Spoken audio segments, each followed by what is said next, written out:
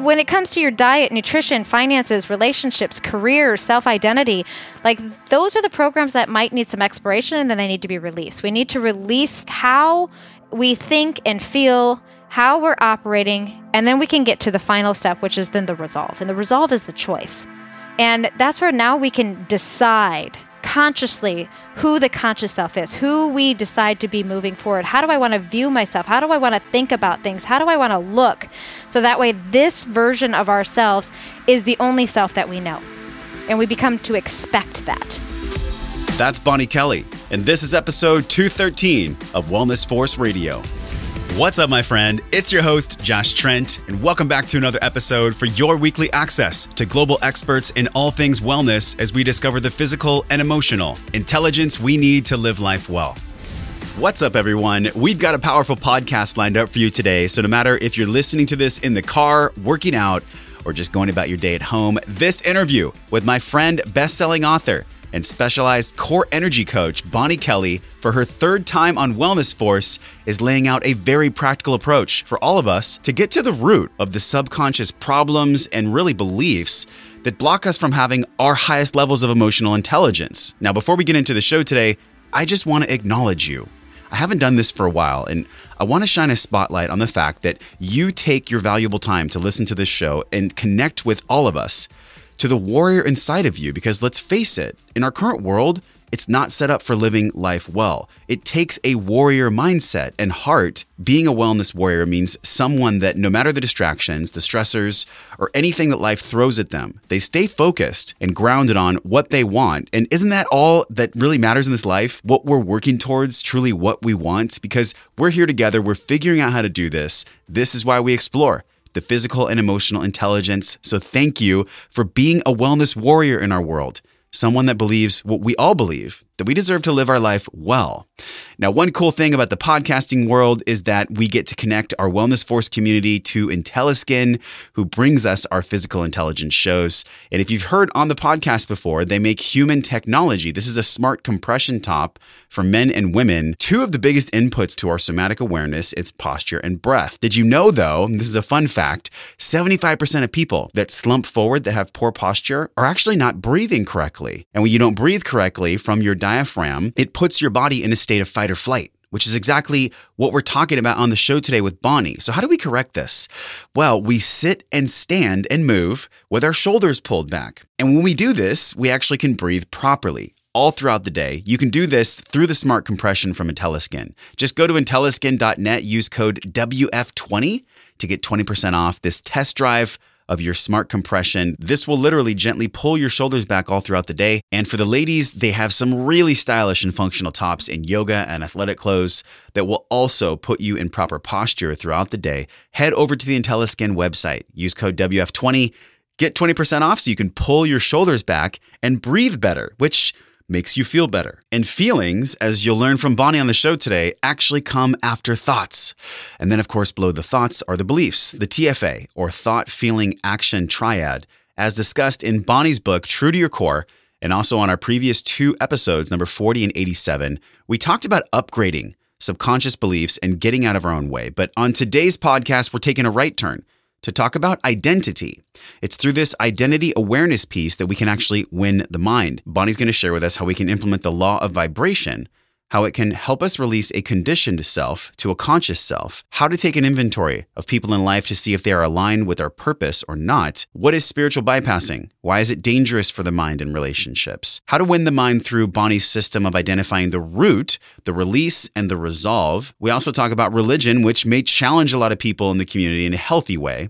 And we also went in many more directions, everything from #MeToo to spirituality and letting go of our societal and parental expectations, to see shame for what it really is, an ego-driven narrative that has nothing to do with the emotional intelligence that we all get to have. Show notes from today are at wellnessforce.com/213. Give Bonnie Kelly a huge shout on Instagram and Facebook. Let her know she brought value to your life here on Wellness Force Radio. Now let's get into this podcast live and in person with my friend, Bonnie Kelly.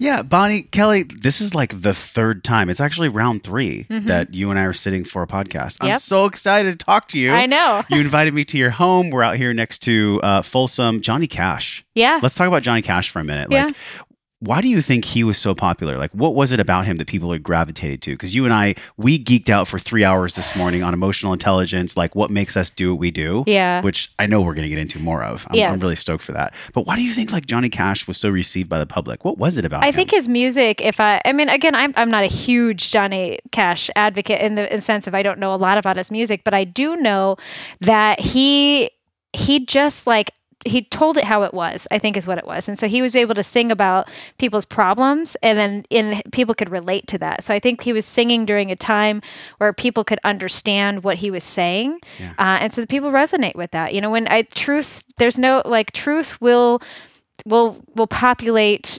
popularity, you know, like when people really come to the truth and speak to the truth. And I think people just gravitate towards that. And he's the claim to fame for this community. I know it's Folsom. Weird. Folsom. Yeah. Yes. So this is my first time up here. I really love how lush and green it is. And I'm curious, like for people that know you, like I know people have listened to the 2 shows. Episode 87, we had you on, and then you actually came on the show in the first 100.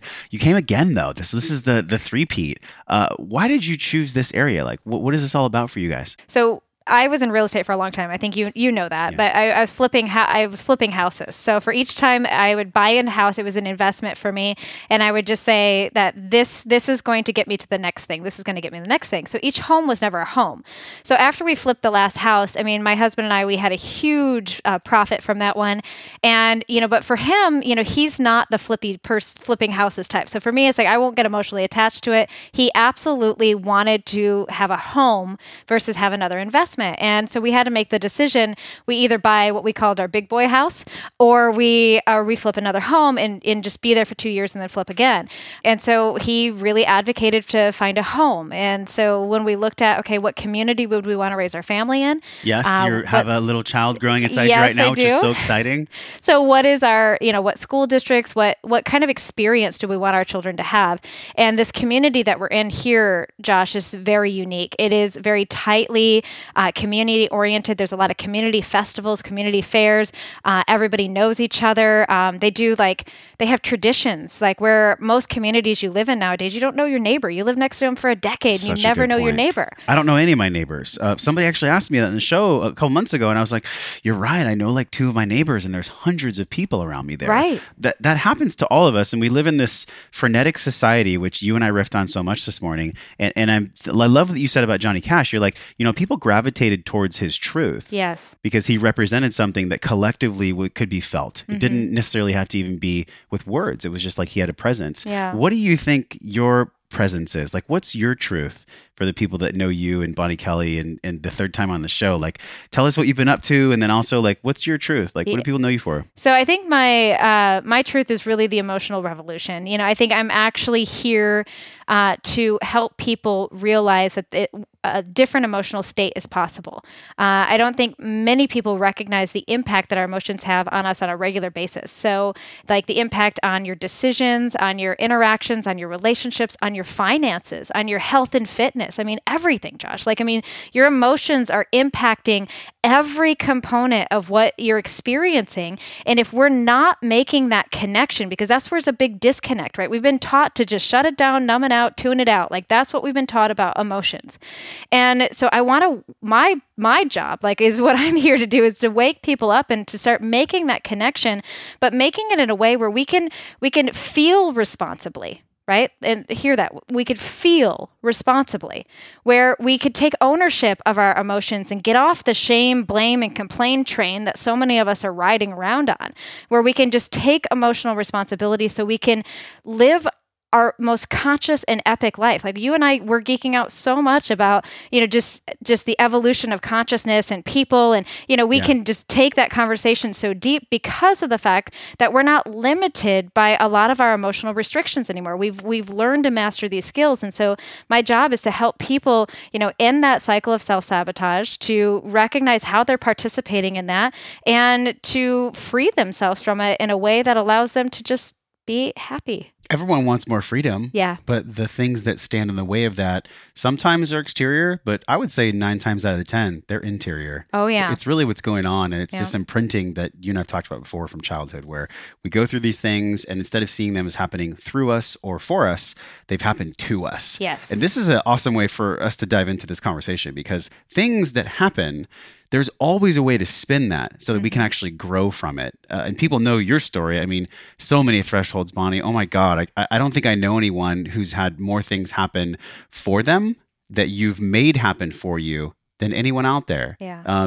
So maybe just a quick story of our last 2 podcasts we've done together. If people are hearing you for the very first time, just a couple things that you've gone through so that people know, like, oh, this woman hasn't had some easy life and she doesn't just coach hundreds of thousands of people without actually going through the thresholds herself, you know? Yeah. Well, because that's actually, when the student finally becomes the teacher, right? So where, life, made me a student for a very long time. And I've had my fair share of adversity, and again, if you want to get more detail, go back to the other shows, but it was we went deep. We did. Yeah. Just a lot of abandonment, a lot of physical, mental, and sexual abuse, from when I was a child. A lot of these just experiences of neglect and confusion, embedded in me these beliefs that I was worthless, that I wasn't enough, which is very understandable. I mean, with what I endured through my childhood, that's understandable. And as a result, though, that program, those beliefs that now were seated deep into my subconscious and deep into my heart were driving. So the emotions of that were driving my decisions. And so I got addicted to drugs, in and out of jail, in and out of rehabs. I was jumping from state to state like a gypsy. I mean, I moved from Michigan to Mississippi to Alabama to Ohio, back to Michigan before I found my way to California. That sounds exhausting. That was like a lot of travel right there. Well, and it was because each state I was running, and I think a lot of us run in different ways. I was physically running from my life, but I think all of us run different ways, numbing out through television, video games, through exercise, even through obsession, books, right? I mean, there's so much education, like that nonstop need to go back to school, that we all find ways to numb ourselves out because we're running from something. And, that was what I was doing. But what I found was that everywhere I went, there was one person that I couldn't run away from, which was me. And so I had to learn very quickly. And, fate had it that it brought me out to California, where I reconnected with my real father. Super fascinating story if you guys ever want to listen to that one. But I got reconnected with my real father, and thank God that the universe had prepared him for me, because I came in such a mess, so unconscious, so angry, so hurt, so emotionally pent up. I mean, when you talk about people who just have a lot of repressed rage and hurt and anger and disgust and despair, and it was all like directed towards me, a lot of that self-deprecation, but it was also like targeted at, God and my dad, that it was just like, you abandoned me, but I wasn't safe to express it. Yeah. And so I was trying to find new ways to numb out, because when I came to California, I gave up drugs. And, so I got huge into fitness for a long time. And then I developed an eating disorder where I had bulimia. So that was a new way to control the emotions. But all of that time, I'm just trying to find, answers. And I didn't know I was looking for them. And thankfully, my dad was ready for me when I came out, because losing his children put him on a spiritual path that helped him get out of his way. So when I came in, that everything that I brought with me didn't trigger him. That he was able to process and to separate my mess and my projection and my anger and my hurt, and not take it personal. Like he had moments maybe of that, but for the most part, he was able to just see the hurt for what it was and allow me the space to process, allow me the direction. I mean, he was giving me direction of, different coaches and different, academies and things that I could take, classes that I could take to learn a better way. And, it was really within a book that he gave me, Josh, that kind of just sparked a consciousness that became an obsession, which now became my life's purpose. Yes. And it was this saying that pain is inevitable, but suffering is optional. And that was just a radical awakening for me. I mean, just a radical awakening, because I had experienced so much pain, and to recognize like that's everybody does to their own degree.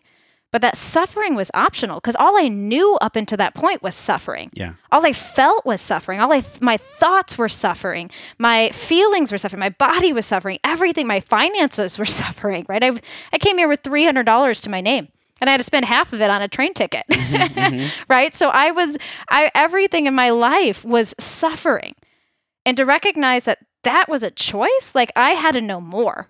I had to know, how is that a choice? This is why I've always loved and been fascinated by what you've created and what you've been through, like what's happened for you. Because I think a lot of people will go through something like that and they won't choose the path you've chosen. And I say choose because that's a word you use a lot. Mm-hmm. And this choosing, sometimes it's not always as easy as Gretchen Rubin said. I think we're on the podcast and she was like, I think most people are pretty happy, Josh.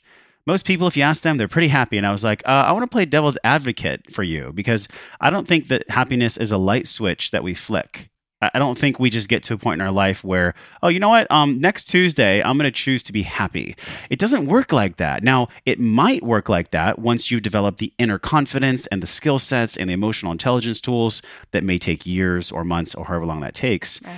But it's not just so simple as a choice. One thing that I've been exploring lately is something that's been triggering me. I'd love to get your take on this. It's this meme of good vibes only. Good vibes only, no bad days, no positive vibes. It's the quintessential, Bonnie, like spiritual bypassing. Yeah. For people that aren't aware of spiritual bypassing, I know that this is something you talk about. Like, what is spiritual bypassing? Why is it dangerous? Yeah.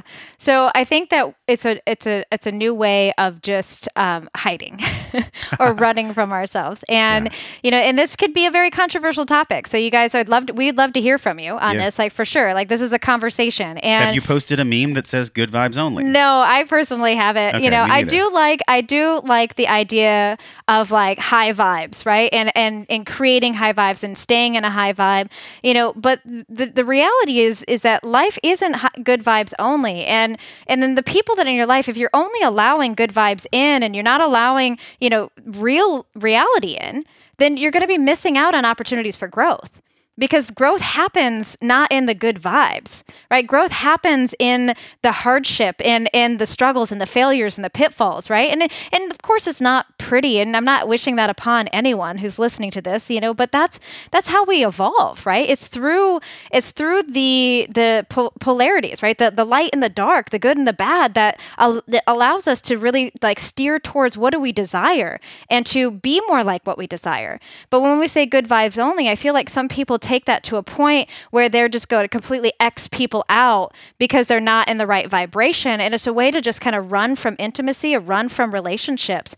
And not in all cases, because I do advocate for that you should go through a process where you're taking inventory of the people in your life and you are deciding whether or not they serve your higher purpose. Because there are people that aren't wanting to be conscious. There are people who, are just so stuck in their story that they're not able to shift. And we have points in our lives where we have to recognize that is damaging to us, right? That is damaging. I mean, I had to take a 2-year sabbatical from my family.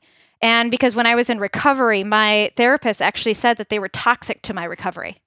They were toxic to it. And so I had to separate because she said I wasn't capable of separating their dysfunction from my identity. Yeah. And I wasn't at the time. So I had to take inventory and eliminate people. Now I'm, of course, in a much different place where I always joke about, I'm very good at having functional relationships with dysfunctional people. So I know how to navigate that. I know how to not allow their energetic space or vibe or their toxicity to invade my heart or mind, to know that this is their experience and to even offer guidance and love and support and a different experience for them to hold space while they're in that place. Why do you think people actually get stuck there, though? Like law of vibration, law of attraction, however you want to describe it, we're electrical beings. Like one part I loved actually in our last podcast, we talked about the computer analogy where our brain's the computer and they're really just gathering evidence for this hard drive, which I love. That's actually helped me. I want to thank you for this. That has helped me so much in my own discovery process in life. So huge kudos to you and your work for that. And I'm thinking about somebody listening who's like stuck in that low vibration. understand. They have the environment around them where their parents aren't serving them, their friends are low vibe, and they're literally stuck. Yeah. Now, when someone's in that state, it can be so overwhelming that the mind, whether subconscious or conscious, doesn't even consider that there's a way out. Right. Somebody's there listening. Well, many people don't know that they have a choice. They don't. I mean, if you're listening to this now, this could be your wake-up call for you to recognize that you have a choice, that you have a choice to think and to feel and to believe whatever you desire. The problem is that your brain, unfortunately, has accepted different software. Right? It's been conditioned to believe that you're weak or small or incapable or unlovable or that you don't matter or that you're not enough. It's been just conditioned. And I like that you like that analogy with the computer, because I really want people to think, to separate their identities from these belief systems, right? To recognize it's just software and we need to upgrade the software. Just like eventually your technology outdates. I'm at a point right now where my iPhone 6S Plus isn't working anymore, right? I need to upgrade to something better, right? It's an old model. And so I know that I need to upgrade my software, right? But I'm not personally feeling belittled by the fact that my phone doesn't work. Sure. And so when we can think of your brain technology that sometimes just needs to be upgraded, it doesn't feel so abusive. Right? Because I think we allow our brains to abuse us because we've taken our identities and we've tangled it into these conditioned belief systems that were a lot of times installed in our mind on accident, or were installed in our minds because our family doesn't know better. Right? We have a society of people who don't know how to take emotional responsibility, who don't know how to deal or cope or heal from their pains and their hurts. And so they're numbing it out the best way they can. So in truth, you have hurt people raising people. And so you just have hurt people hurting people. And then we don't know what to do with that. So then we do what we were taught, and then we hurt people, and then we have all this pain, and we just get lost in this cluster of hurt. Yep. And so when we can recognize that that's all, unfortunately, pain is inevitable, right? That's a part of that analogy. However, the suffering is optional, that we can learn. There's skills, there's tools, there's coaches, there's programs that are out there available to everyone listening, to anyone.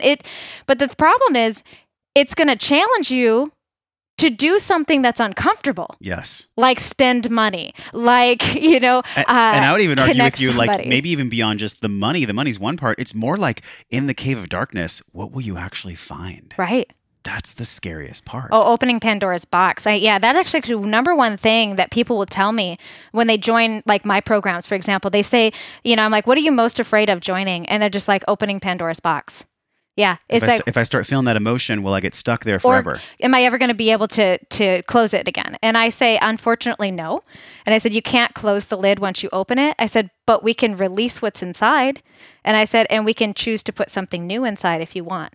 And I said, so yeah, I said that their fear is true. It's valid. Because once you start on this path, you can't go back, can you, Josh? No. And actually, I can attest to this because, since 2010, 2011, I've been really leaning in. And there have been many points where I'm so frustrated that I started this work because I can't ever go back. Yeah. And then I realized, that's okay. That's actually just that old vibration attempting to pull you back. Yes. Let's talk about vibration then, because a lot of people see this as woo-woo. Yeah. I know in your work, you've served so many people, corporate sphere, one-on-one, large groups, on the stage, freaking everywhere. But law of vibration's always there. It's always present. Yeah. How do you see that? What do you really believe that law of vibration actually is? I love this because you and I actually get to geek out on this. And I actually got to geek out yesterday. I was talking to somebody, I was coaching somebody on the phone, and I got to nerd out to the nth degree on some people are turned off. Vibration. Yeah. They're turned off by it. Well, because they're turned off by it because they don't understand it, is I think what it is, is that when you think about the law of vibration, it's, there's a lot of definitions. So my personal idea of this is whatever you put out there is kind of what you're going to get back, so you are the creator of your reality, period. Right. And the problem is that we're creating our reality by default, by accident. We're creating our reality by our conditioned self versus our conscious self. So the conditioned self is the one that is harboring all the hurt. It's harboring all the pain. It's harboring all the fear. And so what the fear tells the conditioned self is that you need to play small, that you don't want to feel worthless again, do you? No. So don't do that. Don't date him. Don't go there. Don't do this. And so we play it safe because the conditioned self is there to protect us because it knows pain and it knows it well. And so its default program is to just keep you safe. And how does it keep you safe? Is it keeps you small and it scares the pants off of you to keep you there.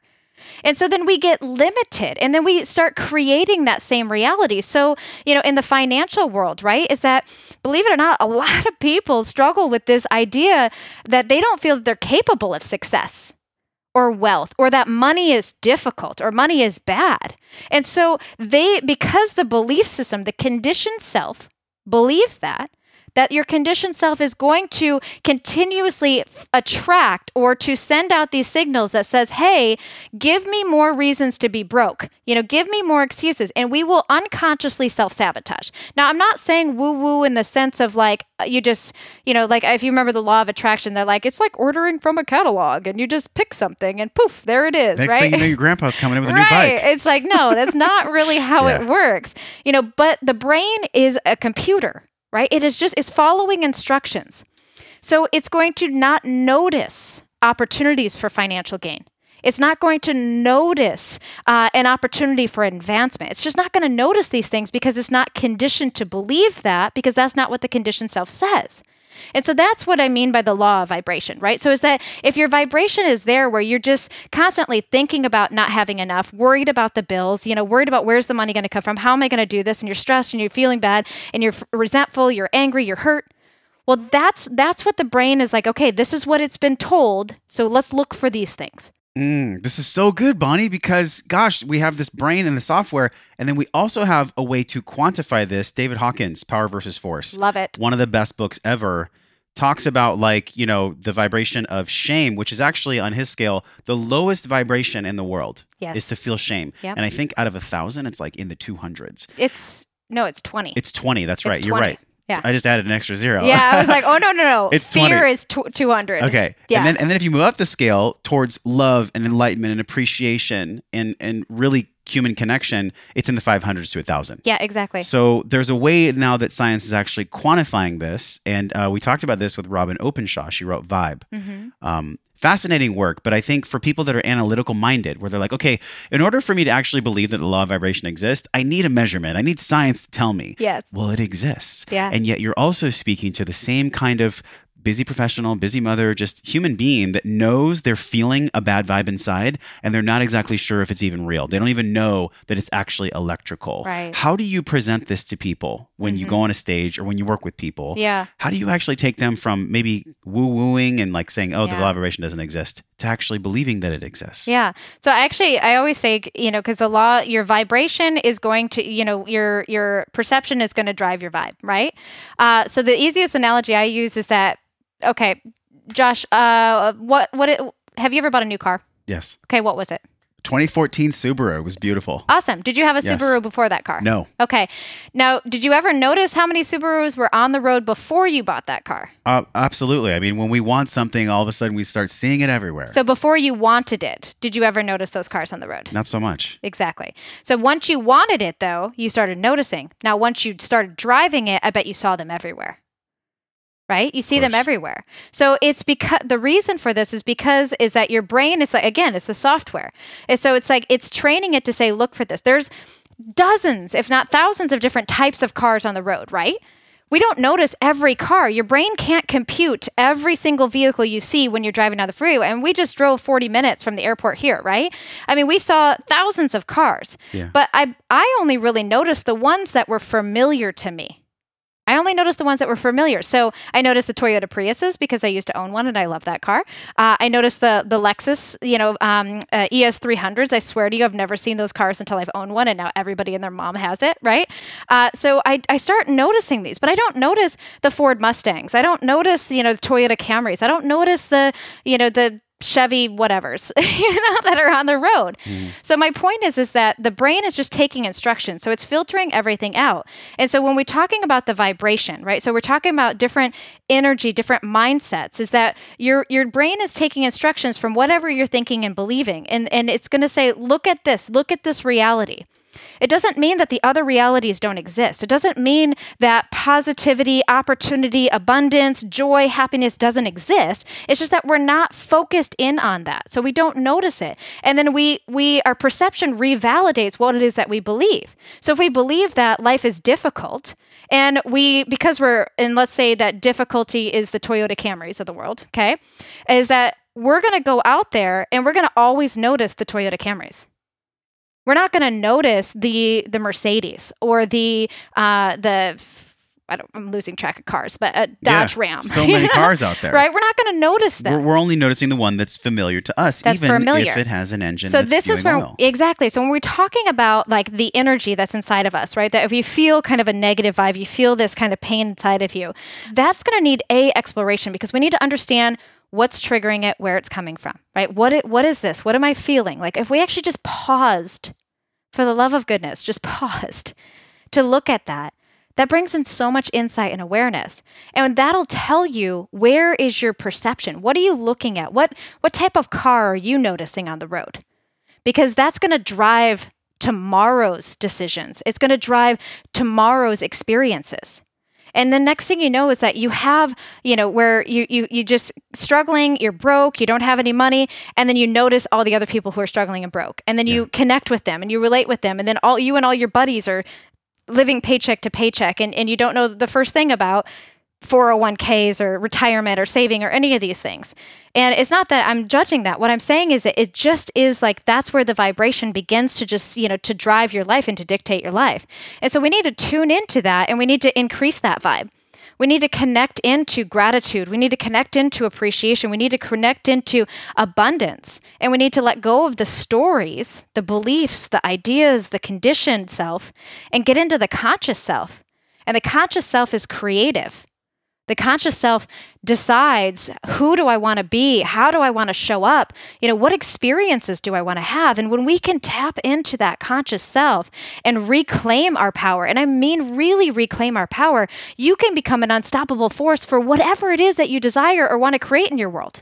I know somebody listening just clenched their fists together because they're feeling exactly what I do. It's this inspiration that's way different from hope. I've heard Joe Dispenza say, hope is for beggars. And I kind of relate to that, because I think, if we're just trying to spark hope out there in the world, that's not necessarily the kind of evidence that we can really gather, that we can trust. Because it's still connected to doubt. It's still connected to, well, this could possibly happen, rather than, you know what, I've experienced enough evidence, enough low vibration, enough negativity that I've just made the decision to collect and gather evidence in my life that relates to me being loved, supported, and on the right path. Correct. That's something that's been coming through a lot for me lately, is like, today when I wake up, even if I feel a vibration that feels like shit, that I don't like, I'm going to claim loving ownership for my life, and I'm going to gather the evidence all day today that I'm loved and I'm supported, and that I'm on the right path. So you set the intention. So what he did right there is that he just told his brain, he gave it instructions and said, brain, pay attention and look for this for me today.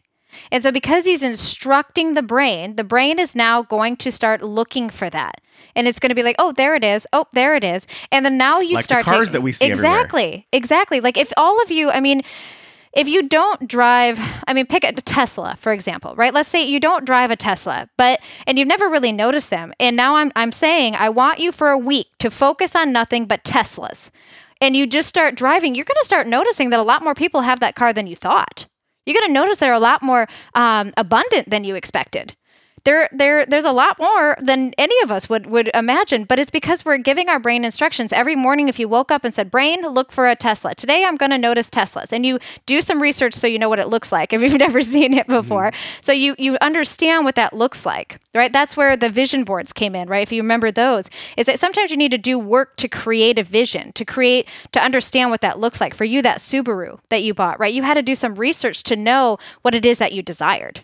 And then what color you desired and what it was that it looked like. And then once you've created that image, now you can start commanding and telling the universe and say, this is what I'm looking for. I'm looking for opportunities to make this happen. I'm looking for the abundance. We know how much money that it's going to take. We know what the payment's going to look like. So we sometimes have to do a little bit of the research so we can get into the vibrational state to attract. Yeah, and the intention is powerful and the vision boarding is powerful. And so is working with a coach and everything.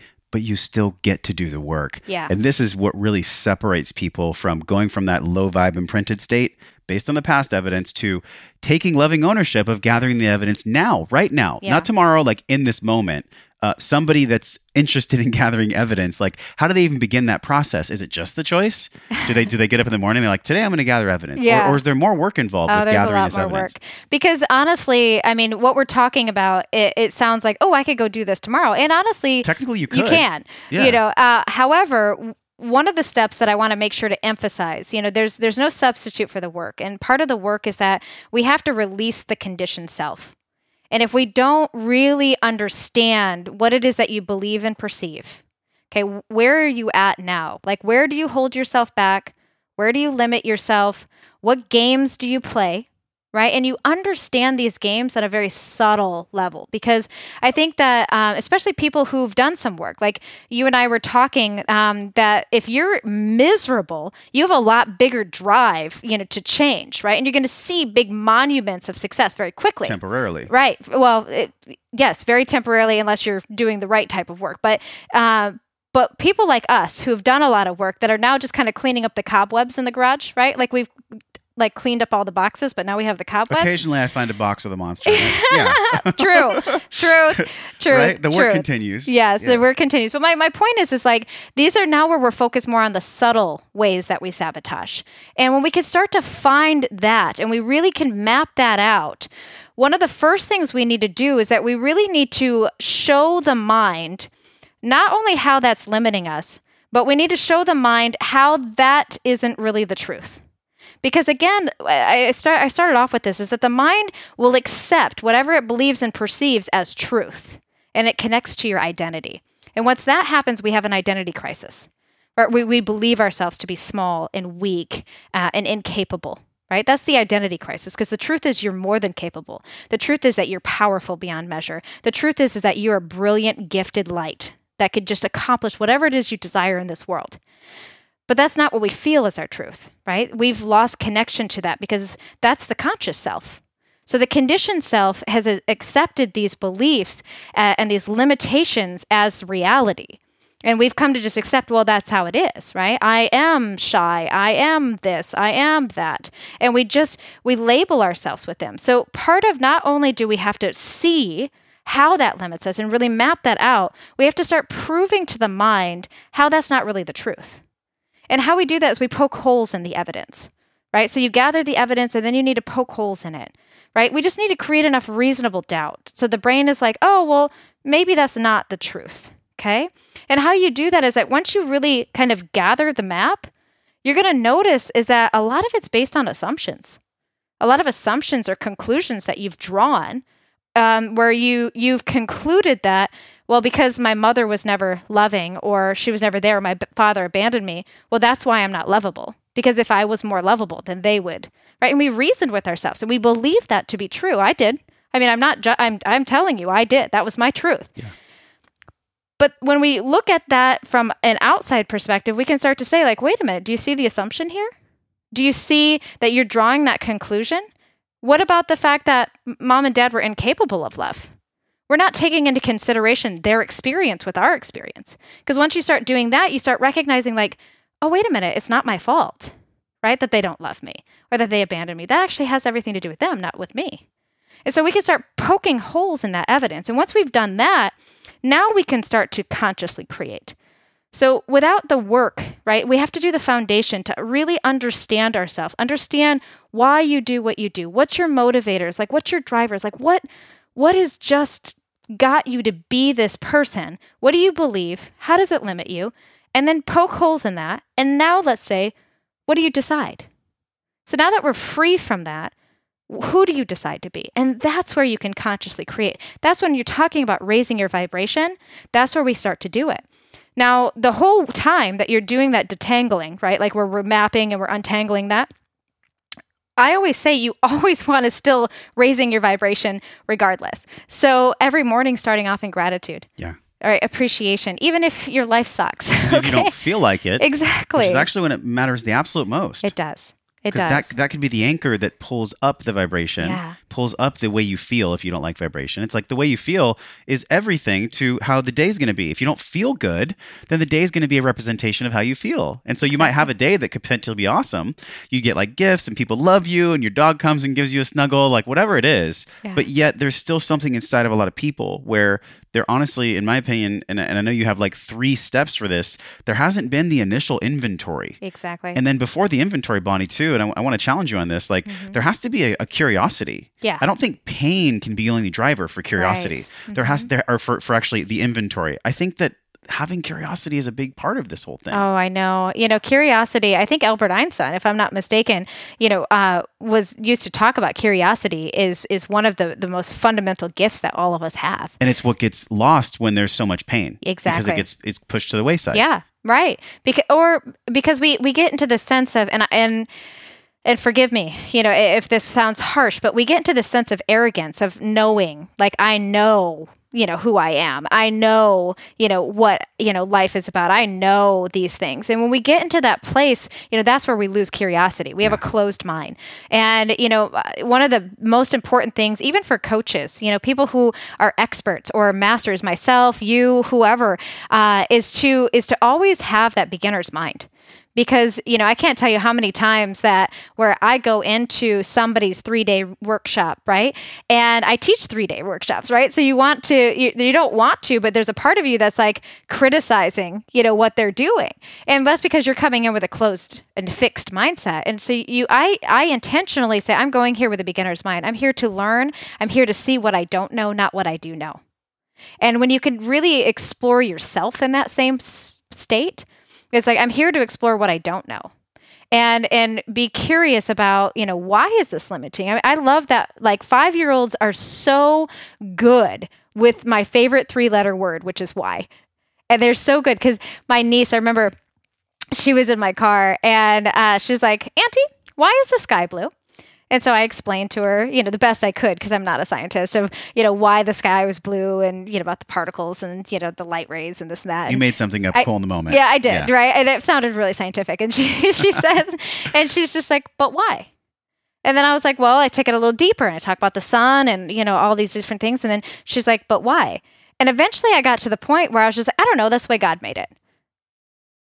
Boom, closed mind, right there, right? I don't know, that's just the way God made it. But she was so curious that those answers were never enough. They were never enough. She wanted more. She wanted better understanding. She wanted to take it deeper.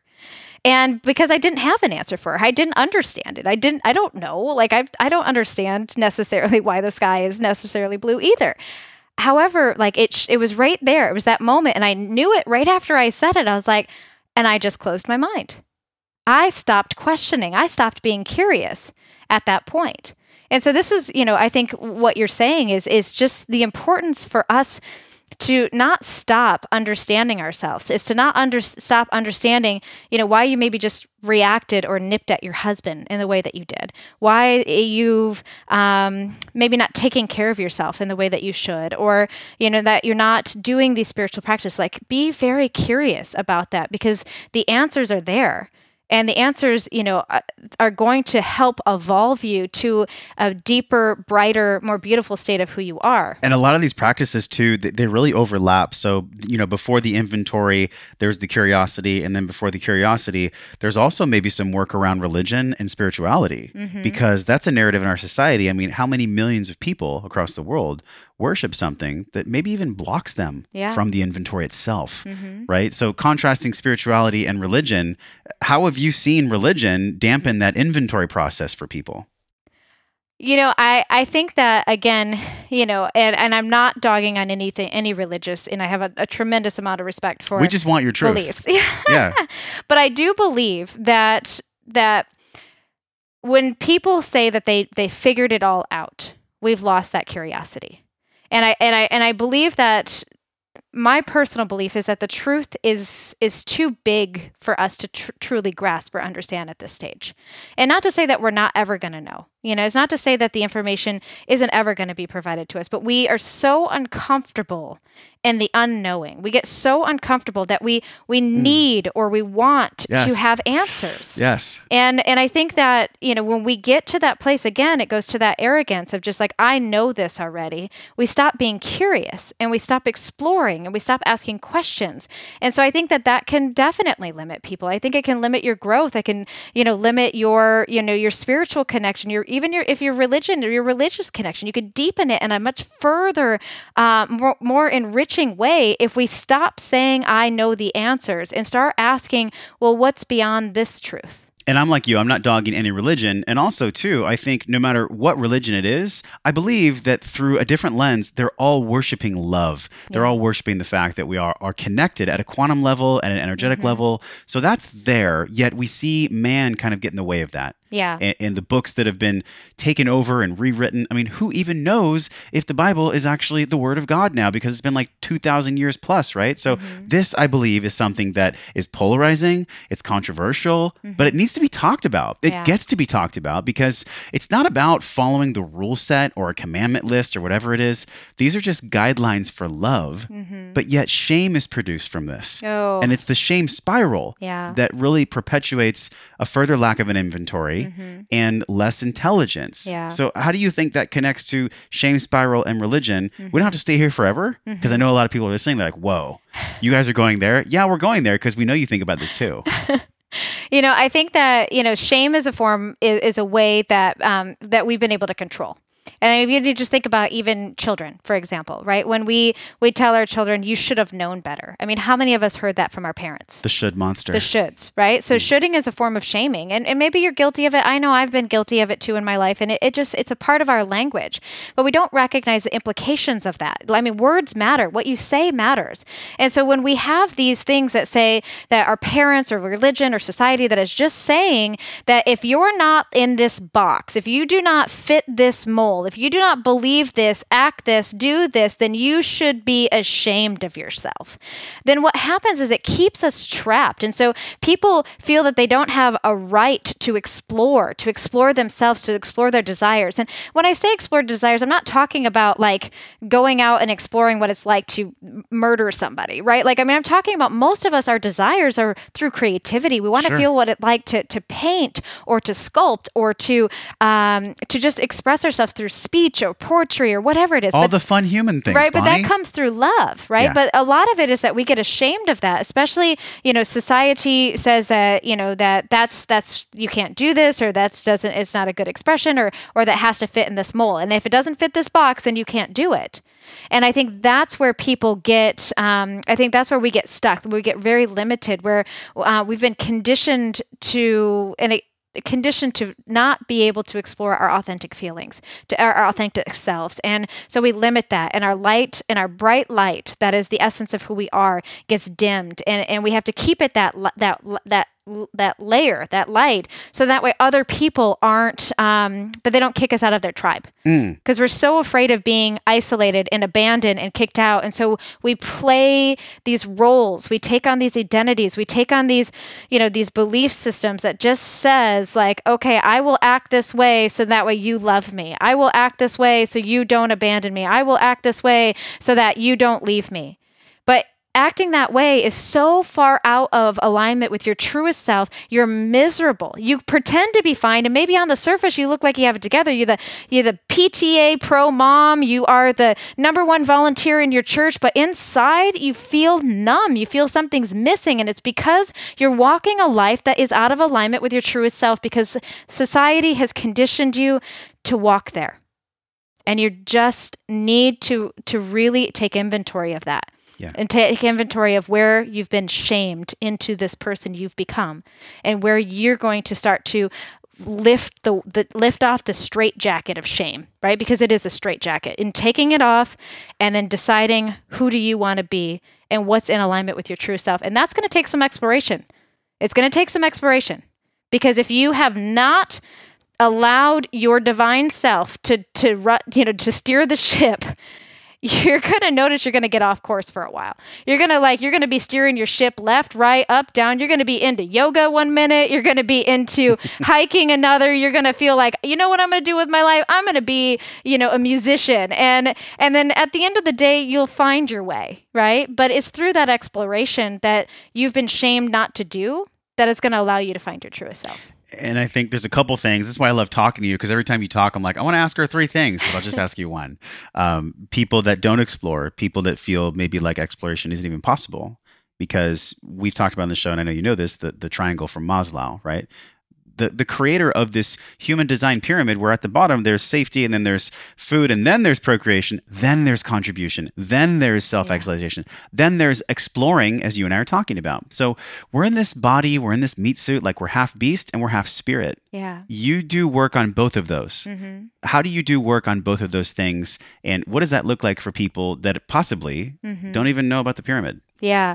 So, the first thing that we have to do is that we have to get to the root, right? And this is like where we have to get to understanding ourselves. We need to root out who we are, why we are the way we are, and then how are we showing up? How are we behaving? Because if we're not doing the exploration of the human self, okay, because it starts in the human self, because the spiritual self, I can't tell you how many people that I know that are very spiritual people, but have not done any of the human work. And then they will, delusion, like they live in this delusion that they're okay, but they're really miserable, and they know that they're miserable and their life's a mess. So they're super spiritual, but they're really broke, or they can't pay their bills and everything's just a mess. And it's like, wait a minute, that's out of balance, because you're not balancing the human side, right? The societal side. And maybe you don't need to, connect into society, and that's not your belief, but there is an element of the human responsibility that does need to be balanced with the spiritual responsibility. And it starts there, because that's where the conditioned self lives. And the conditioned self, you guys hear me keep saying this, is actually the subconscious automatic self. Okay, this is the programs that are running on your computer without you ever being aware.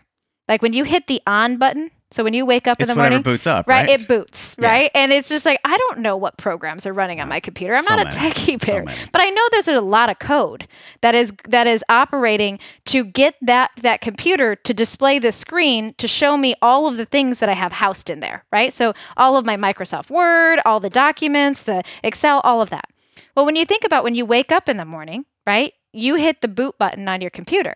And so all of that code is like operating. And some of the code is great because you brushed your teeth, you took a shower, you have good hygiene. Awesome. Thank you. The society appreciates you, right? We like when you smell good. We like when you smell good. But then there's other elements, the programs that are running as well on default. And these are the ones that are limiting you. Okay, these are the ones that are lying to you. These are the ones that are hindering you. And so for us to be our most spiritual self, we have to do the exploration to see what software is running that doesn't work for us. And that's where we have to get to the root. You have to get to the root of that.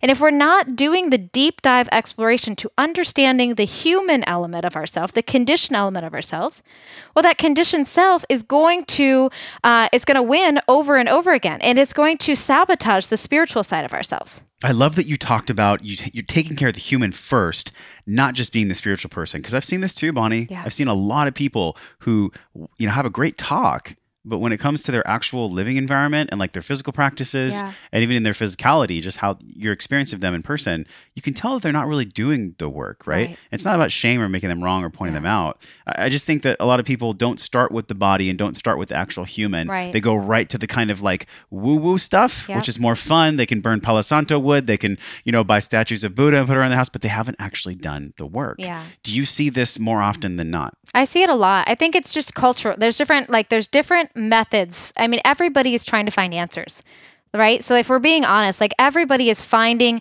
their own path. They're trying to find their way back to their authentic self, their divine self, their spiritual self, right? And so when I say spiritual self, that's your divine. That's the essence of who you are, right? It's the unhindered, completely abundant love machine that is your divine light. Right? That's the truth. Like behind all of the coats and the layers of things that we've gathered over the decades, that's the truth, right? And so we all looking for ways to connect to that. And at the end of the road, that's the spiritual connection, right? At the end of the road.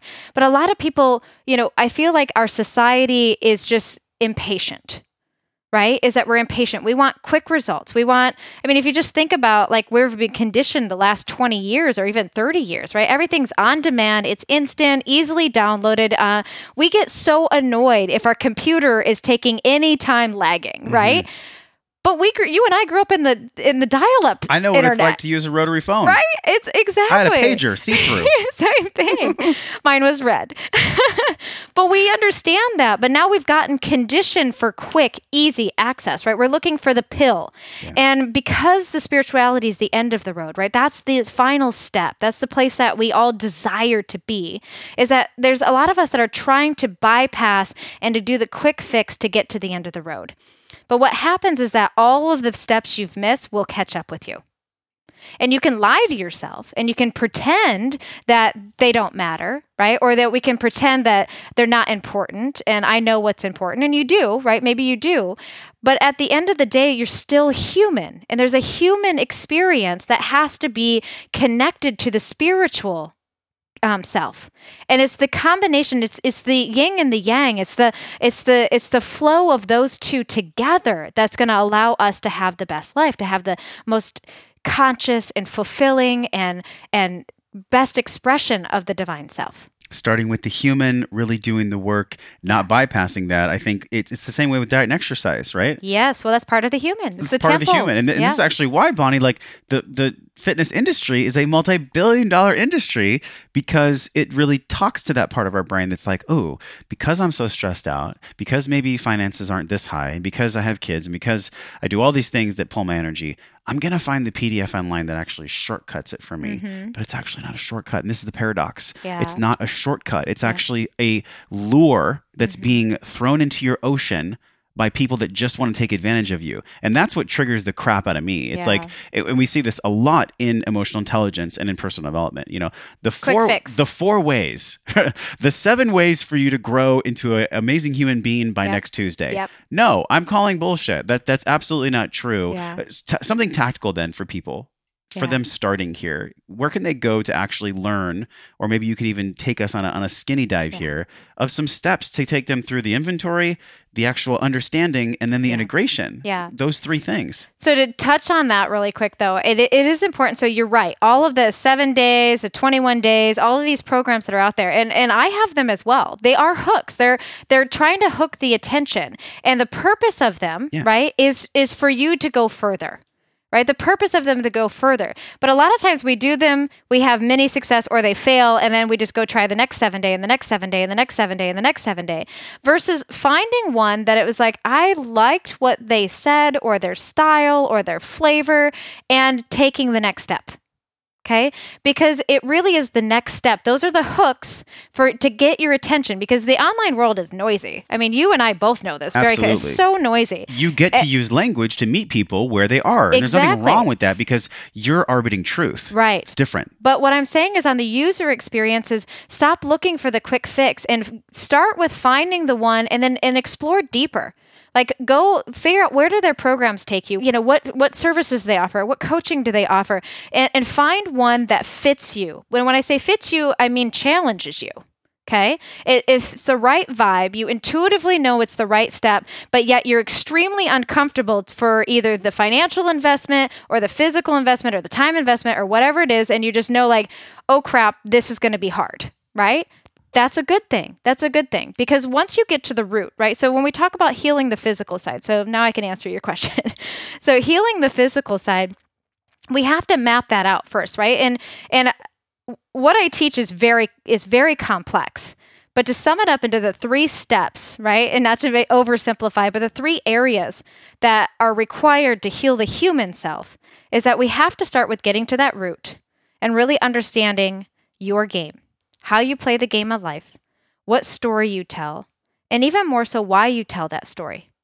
Like, what purpose does that story play in your life? Because everything that you think and feel has a purpose. Everything. Even the negative things, the self-deprecating things, serves a purpose. It feels painful, and nobody wants to admit that that has a benefit in your life, but it does. And the benefit could be to keep you small, for you not to take risks, for you not to be vulnerable, for you not to be trusting, whatever it is, right? But there's a benefit, and we have to understand that. So that's the root.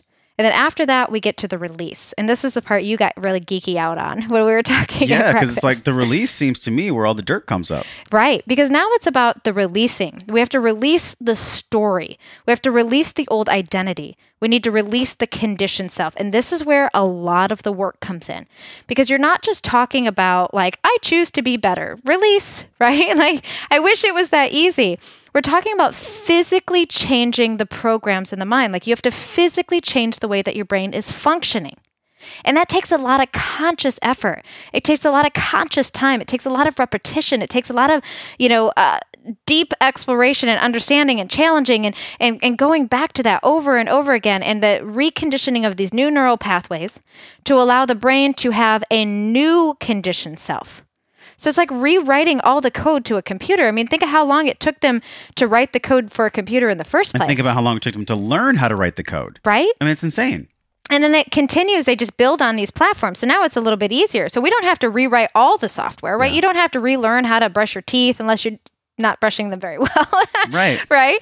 But I mean, when it comes to your diet, nutrition, finances, relationships, career, self-identity, like those are the programs that might need some exploration, and then they need to be released. We need to release how we think and feel, how we're operating, and then we can get to the final step, which is then the resolve. And the resolve is the choice. So when we earlier were talking about the choice, right? That's actually the third step. And that's where now we can decide consciously who the conscious self is, who we decide to be moving forward. How do I want to view myself? How do I want to think about things? How do I want to look? So that way this version of ourselves is the only self that we know. And we become to expect that. I did not plan this, but this is actually on my phone right now. It says, who do I get to be? Oh, great. And, yeah, it's, and it's a reminder for myself. It's a screensaver that I have. And it goes exactly with what you're talking about. Mm-hmm. Once I've done the work, I've taken the inventory, I've dug into the dirt, months, years, who knows how long that might take. Then I can go to the light switch. Yeah. Then I can flick it and say, who do I get to be today? Yes. Who do I choose to be today? Yes. Because that's what a 5-year-old would ask. Uh-huh. A 5-year-old would play in the sandbox, and a 5-year-old would say, okay, cool. Like, what spaceship can I fly today? Who do I get to be today? Yeah. But as adults, we become so disconnected from that. I really wanted to ask this big question for you here. It's like connecting to our child inside. Yeah. That's huge for me because I've recently had an experience at Rhythmia with plant medicine that took me way back to when I was a kid. Mm-hmm. And I got to put my arm around him as a kid and actually feel him and see him. And It's episode 185 if you guys are curious about this. What are your thoughts about the integration of psychedelics, plant medicines in alignment with structured programs for emotional intelligence? Yeah. How do you think those two play together? I think that it is a powerful way to open the floodgates of doors that you've emotionally locked. So if you are one of those people who have really locked yourself up, and you just haven't been able to see those barriers, so you just know that they're there, right? That they're so big and they're so blinding that we don't know how to get past them. Or there's just elements of ourselves that it's just like where we know that we have the ability to go deeper, but we haven't been able to, nothing we've done has been able to push through that. It's a good avenue. It's a good option for that. I mean, you and I got to talk about this. My sister, I personally haven't ever done it, right? And I actually don't have a desire to do it, and that's okay. But my sister, she puts on all these ayahuasca retreats. She studied with the Peruvians to learn how to, and they actually grow. They're one of the only people in the U.S. that actually grow ayahuasca in the Hawaiian Islands. Yeah. And they have a license to do it. So they were taught by the people from Peru. And so they studied that, they understand that, they hold these sacred spaces for it, and I honor that. And I really, truly believe that it serves a purpose, for a person who feels called to that. I really do. And I know the impact that it has had through the work she's done and the people, the lives that she's touched, and that they literally come out of those experiences completely transformed. Now, I did a lot of psychedelics when I was younger, but it was for a different reason. It wasn't through a lens of personal growth. It was not. No, it was not. Which I don't actually believe in that. Since I've been through this personal growth and plant medicine combination, I can actually see how these have been demonized and why they've been demonized is because they have hurt people. But it's because there's the wrong intention. Yeah. There's the wrong curiosity. It's the same curiosity that you and I have talked about in regards to emotional intelligence, or the same curiosity that we bring to a plant medicine experience. What do you actually want from this? What is your desire? What do you actually want from this? What is driving you to go do that? Is it that you just want to disconnect from your life? Like, that's real. Yeah. I've seen people use psychedelics and drugs to disconnect from their life. That was me. Absolutely. But yet we do see this powerful, powerful news media now with Michael Pollan, you and I were talking about, being on the Stephen Colbert show with his new book about psychedelics. We're seeing this consciousness, evidence of it rising everywhere. What are you excited about? Like, what do you see? What does Bonnie Kelly see for evidence of consciousness truly rising? Yeah. And I think that consciousness is becoming, I was saying this in the car, is that 10 years ago, or maybe it was a little longer than that, the group of people I used to hang out with made fun of me because I used to go to yoga. And I was the only weird one that did this, right? And they were just like, that's not working out. And that's a weird thing. And you're really chanting, like, oh, that's weird. Not only do all of them do yoga now, is that all of them do yoga and one of them owns a yoga studio.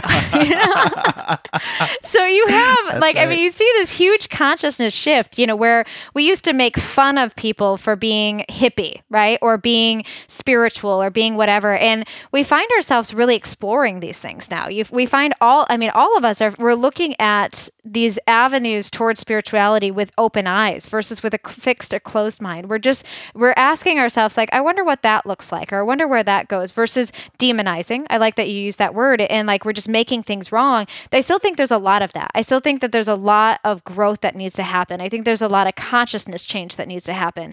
But I'm excited to see more and more people just willing to do something different, right? Willing to say, like, I'm not going to repeat my family mistakes. I'm not going to be, so closed off and disconnected. I'm not going to be stonewalling my wife anymore, right? I see men really wanting to be emotionally connected to their families and their wives. I see women who are not only just empowered, but they're very nurturing, and they're balancing this masculine and feminine energy that got very out of balance, right? Where we were just supposed to be women, and then we got into the corporate world and they were very masculine. We had to prove ourselves. And now we're just like coming to the space where we're blending these dual parts of ourselves where we can run businesses and be a badass mom. What do you think is blending the duality? What's actually blending that? It's I think honestly that in nature everything seeks to balance itself, right?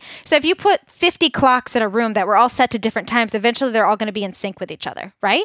It's just everything desires to be in sync, Josh, everything. Yeah. And so I think that as humans is that we're trying to find ways to balance that. But what happened is that society, like we were it's like a pendulum, right? We were holding the energy up into to the right, and we're holding it. Well, guess what happens as soon as you let go of it? Physics says that it's going to hit with the exact same force to the opposite side. You put your finger right on it. This is why I see Me Too as a beautiful thing. Yeah. And also, it has an edge that hurts people. It It's does. like, you guys, Me Too, the reason why Tony Robbins was so polarized is because I was there at that event. Were you really? I was, oh my yeah. God. So the reason he was so polarized, I had no idea you were there. That's so intense. He was speaking the truth. In my opinion, he just did it in he could have done it differently. Yeah. He could have approached it differently, but Yeah. yet he was still calling out the truth. And this is why it triggered so many people. Yeah. The pendulum you just talked about is Yes. such a beautiful metaphor because Yes. for millennia, women were owned like property. Yeah. They couldn't do things. They didn't have the same rights as men. So of course, now that the pendulum has swung so far to the right, Yes. of course men are It's experiencing expressive frustration. and frustration, and it's anger, it's outcast, and it's resentment. It's just like no voice to loud voice is what it is. But again, when we're talking about everything wants to balance itself back out, it's going to find its way back into the middle. So I was there when Tony was on that rant, and now being somebody who experienced tremendous sexual abuse. Okay, I was sexually abused from 8 years old all the way till I was 21. Okay, it was the last time I actually fought him off. So there was a lot of sexual abuse from a family member that I had endured in my life. So I understand this need to be able to speak up. And my case was never settled, right? He got away with it. My family sided with him versus me, even though he had admitted it. There's just all of this, this suppression that came with mine. So I understand. And I went through in my healing phase, Josh, I went through the pendulum where I was on the one side where I can't speak this truth, it's hidden, it's dark, and I'm ashamed of this, to letting it go and going to the FU side, right? And then being outraged and angry and just wanting to get even and to punish people for it, right? I mean, it really was this extreme swing. And, now I'm on, years and years of healing from this, right? So, I mean, I've got over a decade under my belt of being able to heal from this. And so now mine is really balanced where I understand, right? This is that the Me Too movement is finally giving a voice, but it's also some people are taking advantage of that in a way to punish and abuse people. And just like if this would have been the first time for me, right? If this would have been 10 years ago, Josh, and it's the first time I've spoke up about it, I would have probably been on the Me Too FU bandwagon, right? Mm-hmm. It's totally real. It is. So I know that that's part of this healing process. We have to allow people to get to that place first. And then what I keep advocating for, so I actually got to speak at a national conference where I was competing, and I took third place in it. And part of my talk was about Me Too, and how I ended it was, now what? Because it's Me Too, but now what, right? We need to really get away from just thinking about, yes, I'm going to speak my truth, because, this movement has the potential to really create radical change in our society, but it doesn't have any direction. So it is just a voice for venting right now. And we need to be thinking about, what kind of legislation can we put in? What kind of, changes can be made? What kind of, what different, how can we make this different? But because that element's not there yet, I think that's why it's getting villainized, because it's just the expression of hurt and anger without solution. So if this is speaking to you and you're a part of that, what I really ask is to be thinking about, okay, Me Too, but now what? What do we want to do about it? And how do we want to heal from this? How do we want to evolve from this? How do we want to be better from this? So we can make change. So the movement is about change versus the movement just about being angry. Yeah. And we're going to link that in the show notes because I haven't seen that yet. Yeah, I haven't either. I'm really passionate about this because I am currently single, right? Mm-hmm. And so I have this conversation with women who are single, and I've just noticed that there is a thread of not victimization and not in the way that Tony Robbins expressed it, mm-hmm. but there is a lot of narrative using really strong words like hashtag rape culture, hashtag whatever it is. It's like there's a lot of gnarly hashtags out there when you look at Me Too. And so I feel like the words we use are so powerful here. Yeah. And when it's hashtag Me Too, what if we flip that? Mm-hmm. What if we flipped it to our responsibility as men and women and we just used we too? Yeah. Oh, wow. What if we did that? Yeah. And what if that was a conversation that we could have all over the place? Yeah. Because that's the collective healing that this world needs. And whether it's through emotional intelligence or plants, which by the way, I think they are so feminine in their way that they're educating us. I think there's so much power there. And I think that this collective consciousness that we're all experiencing right now, whether we're here in California or in West Virginia, like things are just going to take time. Yeah. Things are going to take time, and we get to be patient through this process, and we get to be steadfast and hold exactly where we are. Yeah. Well, hold the torch for change and for it to be able to evolve. And, I do hope that the movement gets direction, because again, I believe that there is a need for change. I really do, because I know the experience of and the impact that sexual trauma had on my psyche, had on my worth and my ability. And now I could see it as the greatest gift I've ever went through, right? Because I recognize that, for me to change, to ultimately change, I'm a very loyal person, extremely loyal person, right? I don't know if that's a Scorpio trait. I'm just a very loyal person. However, what I have come to learn is that for me to have changed at that moment, that God had to rip me of, right, all hope. That I'd be stripped of all hope for me to change. And so it took these elements and this experience and these abandonment issues, and these things to get me here. Now, I'd never wish it upon anybody, but now I have a different perspective of it where I could recognize like, oh gosh, man, I'm in such a better place now because I had to go through hell to get here. Right? I had to go through that. There's a song that I always talk about. It's a country song, but it's if you're going through hell, keep on going because you might get out before the devil ever knows you're there. Right? And that really helped me like in that process because I felt like I was going through darkness. I thought I was going through hell. And it's just like, keep on going. And so you don't get trapped there. Right? Because the devil knowing you're there, in my perspective, would be you being trapped there, right? And you're trapped in your suffering. And so the reason why I share that is because now, again, I've been able to balance this, but I'm also balancing it very well aware that we need to change, that our society needs change because we do need to have a voice. Like my 14-year-old self, when it finally came out, needed to have a champion. Right? Needed to have a champion to help me guide this dysfunctional hurt and in this emotional pain of what I was going through. Because left to, just the way things are right now, the police are going to go with whatever the parents decide to do, and whatever I decide. Well, the parents asked me at 14 years old, they said, you don't want to break up the family, do you? Shame. Let's just point that out right there. That's shame. Okay? You don't want, because you'll send him to jail. Like, you don't want to do that to his family, do you? Think of your cousins, right? And I loved my cousins. I'm like, no, I don't want to be responsible for that. Now think of all the shame that they just put on this 14-year-old girl. And they're just like, but if you sign this piece of paper saying that I made it all up for attention, that it doesn't have to come to that. So I was pressured in this moment that that's the right decision, that is what needed to be done so that nobody got in trouble and nobody lost their family because they're poking on a cord that would hurt me because I lost my father. I would never wish that upon anyone. So my point is that there was no one there to champion my voice, to help guide me, right? It was just all of these pressures, to tell the truth to the police, and I did. So they have the story, they have the statement, the counselor has the story, they have the statement, and then the parents have it.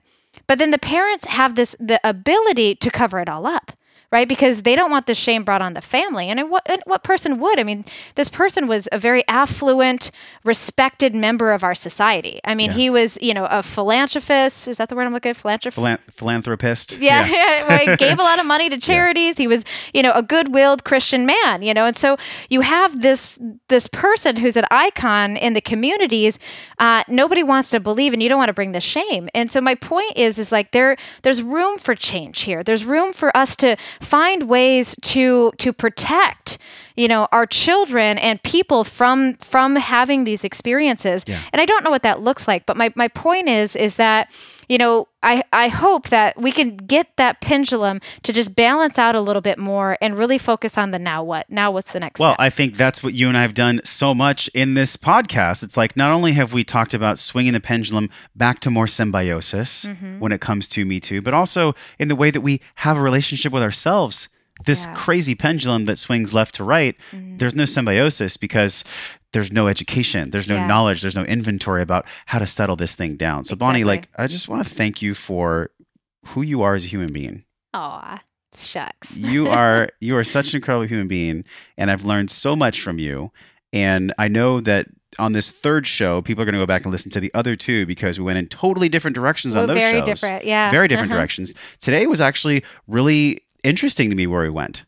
I didn't know we were going to go to Me Too, but of course we did, because how does that play into emotional intelligence and who we are as a human, as a mother, father, brother, whoever we are, and also as a member of this collective, because we are all connected here. And with that in mind, how would you say that you see this connection of wellness for all of us? Like, how do you define wellness now in 2018 for you, for our collective?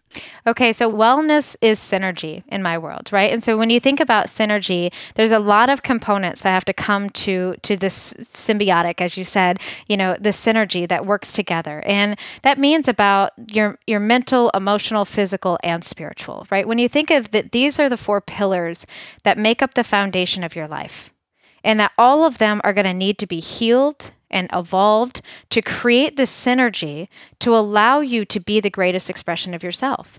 And when we can begin to think about which one of these foundations is my biggest hindrance right now? Which one is holding me back? Which one is the weakest? Which one's crumbling? right? Is it the physical body? That's your health and wellness, right? Is it your emotional or mental body, right? Are you in your head a lot? You're very thinking oriented, goal oriented, process oriented, but you're disconnected from the feeling? Or are you very feeling? You're over emotional, overreactive, right? And that needs balancing.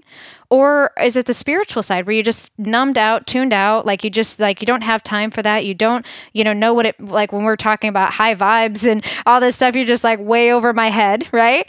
And you look at these corners and you just start to decide which one needs my maintenance now.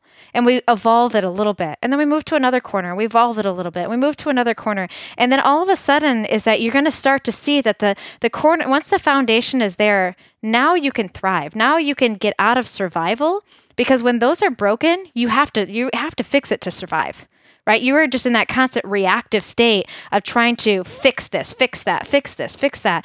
And it breaks. It's going to be exhausting because you're always working on the foundation. I mean, we want to heal that foundation for us. I mean, so wellness for me in 2018 and for the rest, I don't know for how long, is really just is evolving beyond survival and getting into this place of just thriving. And we do that just by balancing out the 4 pillars of our lives. And people can learn more about you. We're going to link everything in the show notes. And I just also want to point out something that just occurred to me. Emotional revolution. The word love is in there. Yes. The word love is also an evolution. Mm-hmm. And those two things plug in. And so when you talk about wellness for the collective, this revolution, love, evolution, love. Yeah. How does that play into one another? I love that you point this out, because when we write revolution, love is backwards in another color. Right. Because it is like, at the end of the day, what is the result that we desire? To feel loved, be loved, and to be connected. Exactly. And so when we think about this revolution, right, is that we want to be able to resolve and to evolve into this place where we are deeply connected, in love with ourselves, in love with our lives, in love with our society, in love with our planet, in love with every element, that we're just emanating love in every expression, even during the hard times. I mean, Josh, like the greatest point where you get to this, that that you really, the work has worked. Okay, that's what I'm trying to say. The point when the work has worked is that when you can be standing in the face of some form of hardship that used to just cripple you emotionally, mentally, or physically, and just have so much love and grace for that moment, is where you know that all the work is paid off. I cannot even put into words the feeling of being able to love somebody who has hurt you or abused you, to be able to love, people who are just being destructive, and to see beyond their destruction, to see their light that is inside of them. I mean, talk about being able to give hope. I mean, imagine if every parent only saw the essence of the child, and we just valued and appreciated that essence in every being. Imagine what the world would be like in 100 years. If that's how we saw each other, is beyond the limitations and into the divine self. I mean, it would just be a world filled with a tremendous amount of love and support. It gives me chills just to think about it. And speaking of love, people are going to love learning about you. Mm-hmm. Tell them where they can go. BonnieKelly.me, because it's me. Where are you the most active, though, on social media? Like, where do you find yourself playing and maybe writing poetry the most? Oh, I love that. So you can find me across either between Instagram or Facebook. I mean, I think we're more active on Facebook. We have Wednesdays. We have the Revolution every Wednesday morning at 8:30. So we do the Emotional Revolution at 8:30 Pacific Standard Time. And it's me, deeply connecting about something. We just did this one on motivation that it was just so interesting where it went, and the conversation went, and it was just so deep and connected. And at one point I was just like ranting with love, and it was just like boo, boo, boo, boo. And it was really good. It was really fun. So that's a fun place for you to get connected, to just get a weekly boost as well. I'm excited as your friend and also colleague to see what shifts you go through leading your community as you bring this new baby girl into the world. Yeah. I'm really excited for you, and I have a lot of appreciation for you, and I just have a lot of love for you. And thank you so much for coming on the show. Same here, my friend. Well, thanks for having me again. Hey, my friend, thank you for hanging out and growing with me on today's show. Remember to hit subscribe, share this podcast with somebody you care about that you think gets to hear this message. Support the show by leaving a 5-star review for the podcast right now, simply by tapping on your show artwork on your iPhone. Click that purple link that says review this podcast. It helps the show reach more conscious and smart people like you, and your voice will attract more world-class guests that want to come on the show. So let them hear your voice. For all the downloads, videos, links, and free resources mentioned on the episode, go to wellnessforce.com/radio. And while you're at my house on the web, join us in the Wellness Force community newsletter on that page, and I'll send you 4 free guides around staying healthy with your eating, moving, and sleeping while you travel. But don't let this conversation stop here. Join a group of people like you over at the Wellness Force community Facebook page. This is where we talk about the things that really matter. We share our wins, inspirations, struggles, and a lot more. So join us, tap on the show artwork on your phone, and hit that purple link that says join the Facebook group, and I will welcome you at the door. Okay, now you get to go out into your world and create impact for the people that you care about. So until I see you again real soon, I'm wishing you love and wellness.